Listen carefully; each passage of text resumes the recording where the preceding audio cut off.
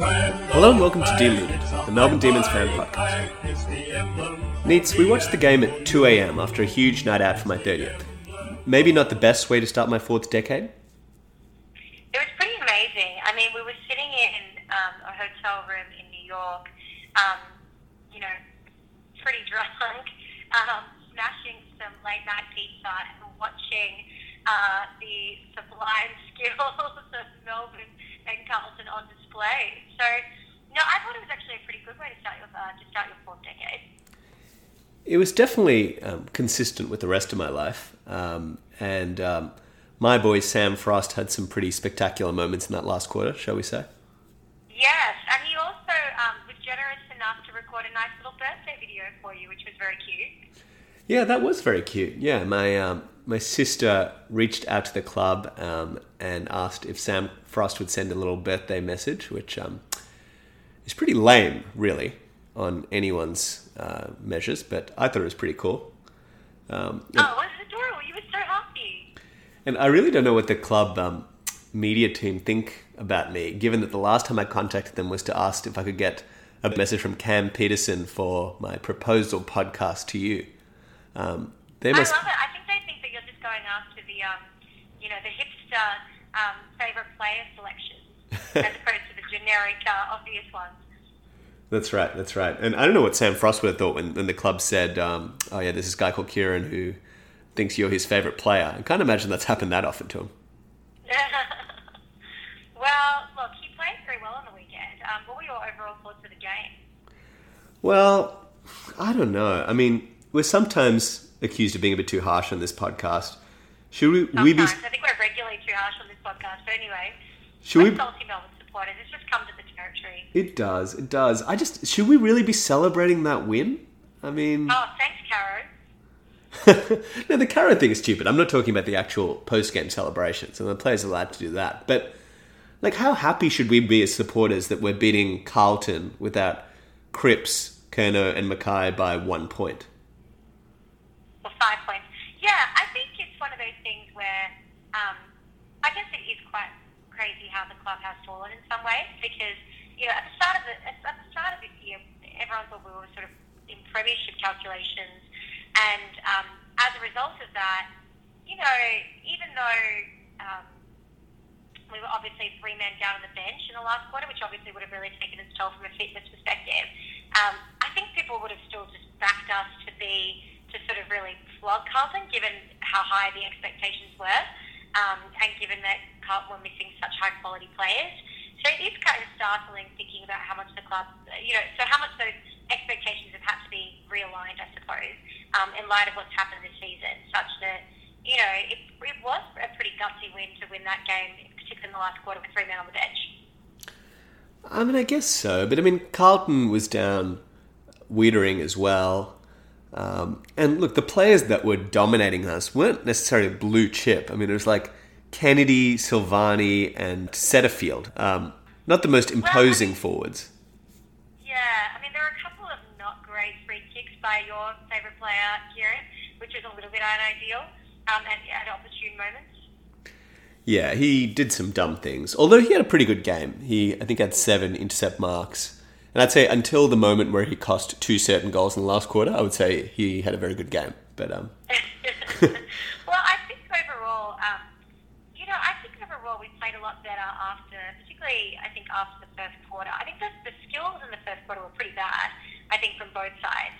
And particularly the goal kicking. Tom McDonald had a cracker, though, which is unfortunately timed insofar as he played his best games of the season by a mile and then got really injured, and now is out for the rest of the season. So he's got a really sort of frustrating year, hasn't he?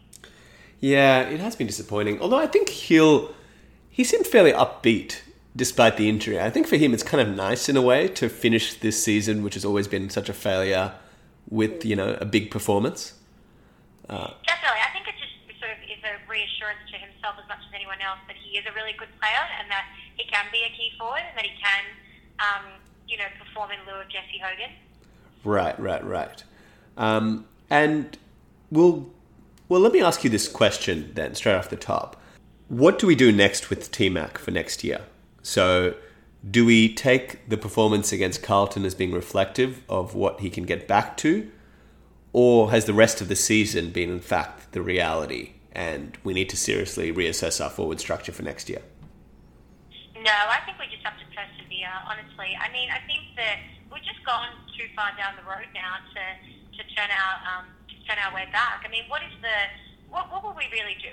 Let's say we decide that Tom McDonald should not be the key forward, then we have to go out and get a new key forward. I mean, I think that there's already enough other problems. I think that they'll try and fix more immediately, such as the kicking into the forward line, the overall sort of lack of good small forward options, and sort of the speed and class in the midfield. So I think that those are more urgent problems than trying to find a new key forward. I think they'll try and see if, with better kicks into the forward line, they can rehabilitate Tom McDonald a bit, particularly once he has a good pre-season after his surgery and comes back in good mix next year. And same with Sam Wiedemann, has another year of development under his belt. I think that's what they're going to have to do. Okay, so next year, round one, you're comfortable with us starting T-Mac full forward and Wiedemann as a second forward? Only provided that they have actually tried to improve some of the speed and delivery into the forward line. Yeah, that's right. Well, I don't think, like you said, we have much choice. Kind of have to go all in on that. But yeah, we're really got a bit of a patchwork quilt of a forward line. I mean, Jaden Hunt has continued his pretty solid year. He's actually been great, and especially kicking the sealer. It was pretty good. I was very impressed. I mean, I wasn't necessarily. He's not the person who hands you would want the ball in at the end of the game, but I thought he did pretty well. Yeah, it's pretty comical. If you said at the start of the year that we'd be relying on Marty Hoare, renovated defender, and Jaden Hunt, defender, to beat the bottom teams in the comp with the last kick, essentially, you would not have picked that in a million years. No, probably not. What did you make of Petrarca, your man? I thought he played pretty well. He's actually really lifted in the past couple of weeks. He's been kicking some good goals. He just sort of fades out later in games, but that's always been the case, isn't it? A bit like Justin Martin early in his career. Yeah. I mean, he's been pretty solid. He's averaging less disposals than last year, but more goals. And I think he's been a bit of a threat. I mean, his goal kicking, his set shots are still a bit flaky, but he's getting a lot better at his on the run kicks, and he rarely gets done holding the ball now because he's so strong. Yeah, he's definitely lifted. Hopefully this will set him up for a good pre-season, just a positive end to the season. What do you think of the reports from Brendan Goddard and Jay Clark about Oliver going to the Suns? To the Suns? Yeah. There's some talk in Herald Sun Trade HQ that the Suns should make Oliver an offer he can't refuse. I mean, the Suns should make a lot of people an offer they can't refuse. But that's just a stupid story. I mean, you could say that they should make an offer to Dangerfield, Fife, anyone. Why Oliver? Well, because he's a really good young player and exactly what they need. I think the whole sort of article is written under the sort of belief that Melbourne has to do something because it's got too many hard nuts in there. I don't think that Oliver, though, is number one on the chopping block of people to be treated. Oh, it's ridiculous. There's no way we'll let go of Oliver. That just seems like journalists coming up with something because they can't think of a real story for the day. I think that's exactly right. And I would also say that in terms of the other targets that they were suggesting, there were the sort of standard ones like Ed Langdon, and then maybe the Hill brothers, and maybe like Dan Butler to add a bit of forward pressure from Richmond. Dan Butler? That's interesting. Yeah. I mean, he's not the worst player. It's just a ringing endorsement there from you, Kieran. I'm very into Hill, Brad Hill. If we could pull him... I think he'd be a dream target, but it doesn't sound like we'd get him. Well, sure, you'd have to give a top 10-ish pick. And I don't think we'd want to give... let's say we end up with, I don't know, pick 3 or pick 4 or something. I don't know if we want to give that. No, we don't give those for, dour defenders. But those are the types that we think are worthy of trading our high draft picks for. It's very fair. We've actually spent about 12 minutes this episode not taking shots at the Melbourne recruiting team, but I'm glad we could fix that quickly. No worries, I'm always here to take shots at them. I should turn to you now, Neats, for a reader question from Rachel in Melbourne, who wants to know if there's anyone at the Melbourne Football Club that you, Nita Rao, like. Oh, I like a lot of players. I do. I love Salem. I love Gus. You don't love Gus. That's just a lie. I do. I mean, I've been a little bit frustrated with him this here, but I loved Gus. You were talking about trading him during the game. Sorry? You were talking about trading him during the game. I did not talk about trading him during the game. That's not true. That is not true. I love plenty of players. I'm just an aggressive supporter. It's just passion. Just passion. Okay. It's probably a fair question for me too. I'd say other than Sam Frost, my love for the players is slim right now. But I'll tell you what. I know. But I'll tell you one player who I've got some affection for as well, who's this week's winner of the Roland Bale Award for Most Underrated Performance. Bruce. Not a bad effort as Solruck. Yeah, I thought he really lifted after the first quarter. The first quarter wasn't ideal, but he was obviously settling into the game, and I thought his marking ability was really great. No, yeah, he looked completely lost early, and at one point he tried to man Cruiser on the mark, but was going the wrong way. That was pretty comical. But yeah, he just got into the game more, and in fairness, part of the reason he got into the game was, I think, because Cruiser got injured and was off the ground for a long time, but... whatever it takes. He had, I think, 40-odd hitouts, like 15 possessions, like a pretty decent start. Yeah, and I definitely think that we should have been... we should be sort of, persevering with him to the extent possible. I mean, I really think he adds something. I really don't mind the idea of he plays in the forward line. He can really mark. Yeah, I think we should give it a shot, at least for a few weeks, because as much as anything, we just want to develop him as a player, and if he's just dominating the VFL, he's not going to get any better. Yeah, I think that's right. Here's a question without notice. Do we go to Bryce Gibbs? Well, his contract seems very lucrative, so I imagine we'd have to take a look. It sounds as if Adelaide are pretty desperate to get rid of it. Yeah, I mean, I wonder if they'd be willing to pay a solid chunk of his salary.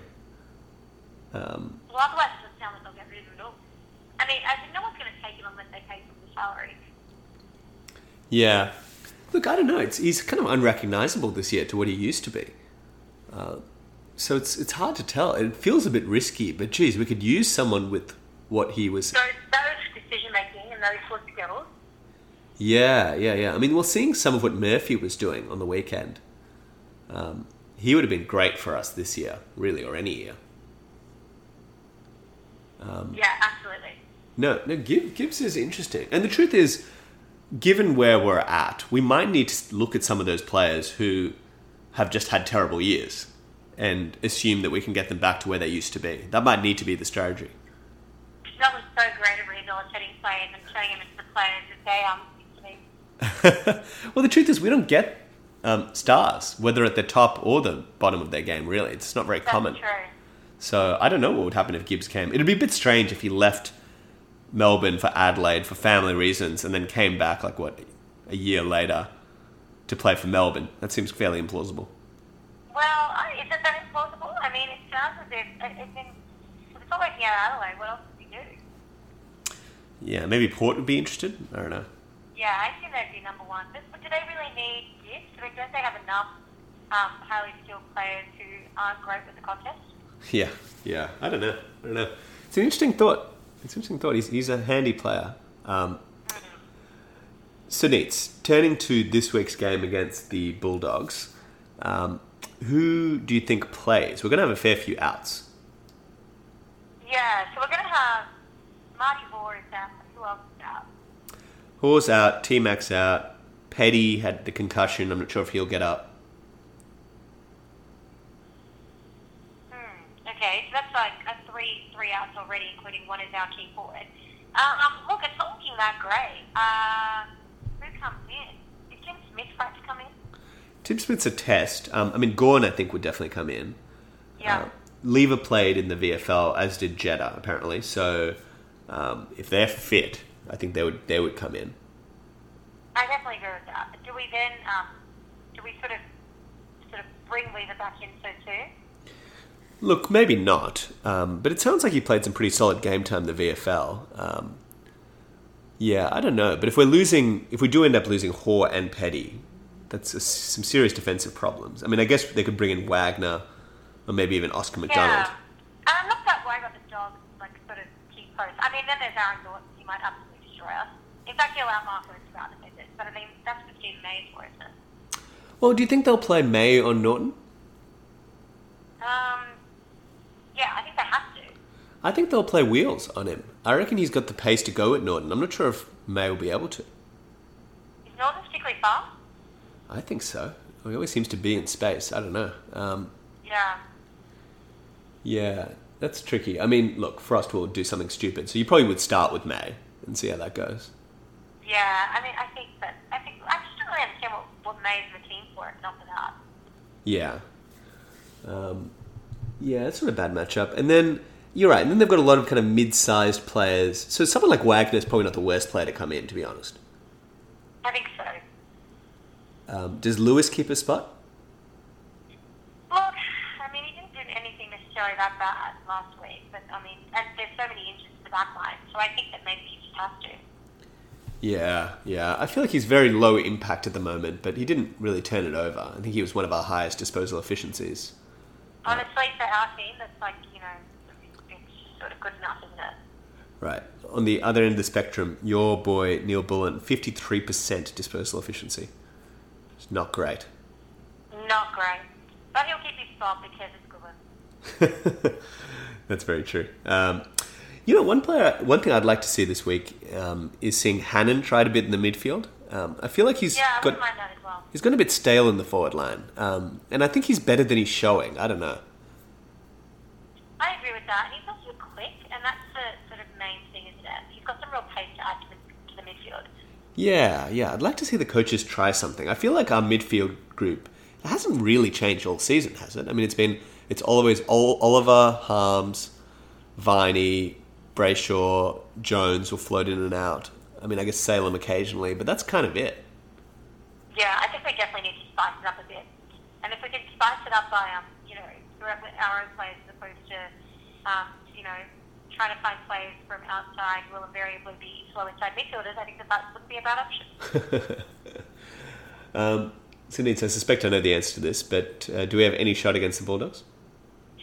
They're in good form at the moment. I think we do have a shot. I don't know how great a chance it is. I think we might just go down, just because they are in really good form at the moment. And neither team can score, though, except if Aaron Norton gets going, and then he could very well rip us apart. Yeah, I think we definitely have a shot. I mean, we play so well at Marvel Stadium, weirdly. And they're a bit of a flaky team. They have these great wins and these terrible losses.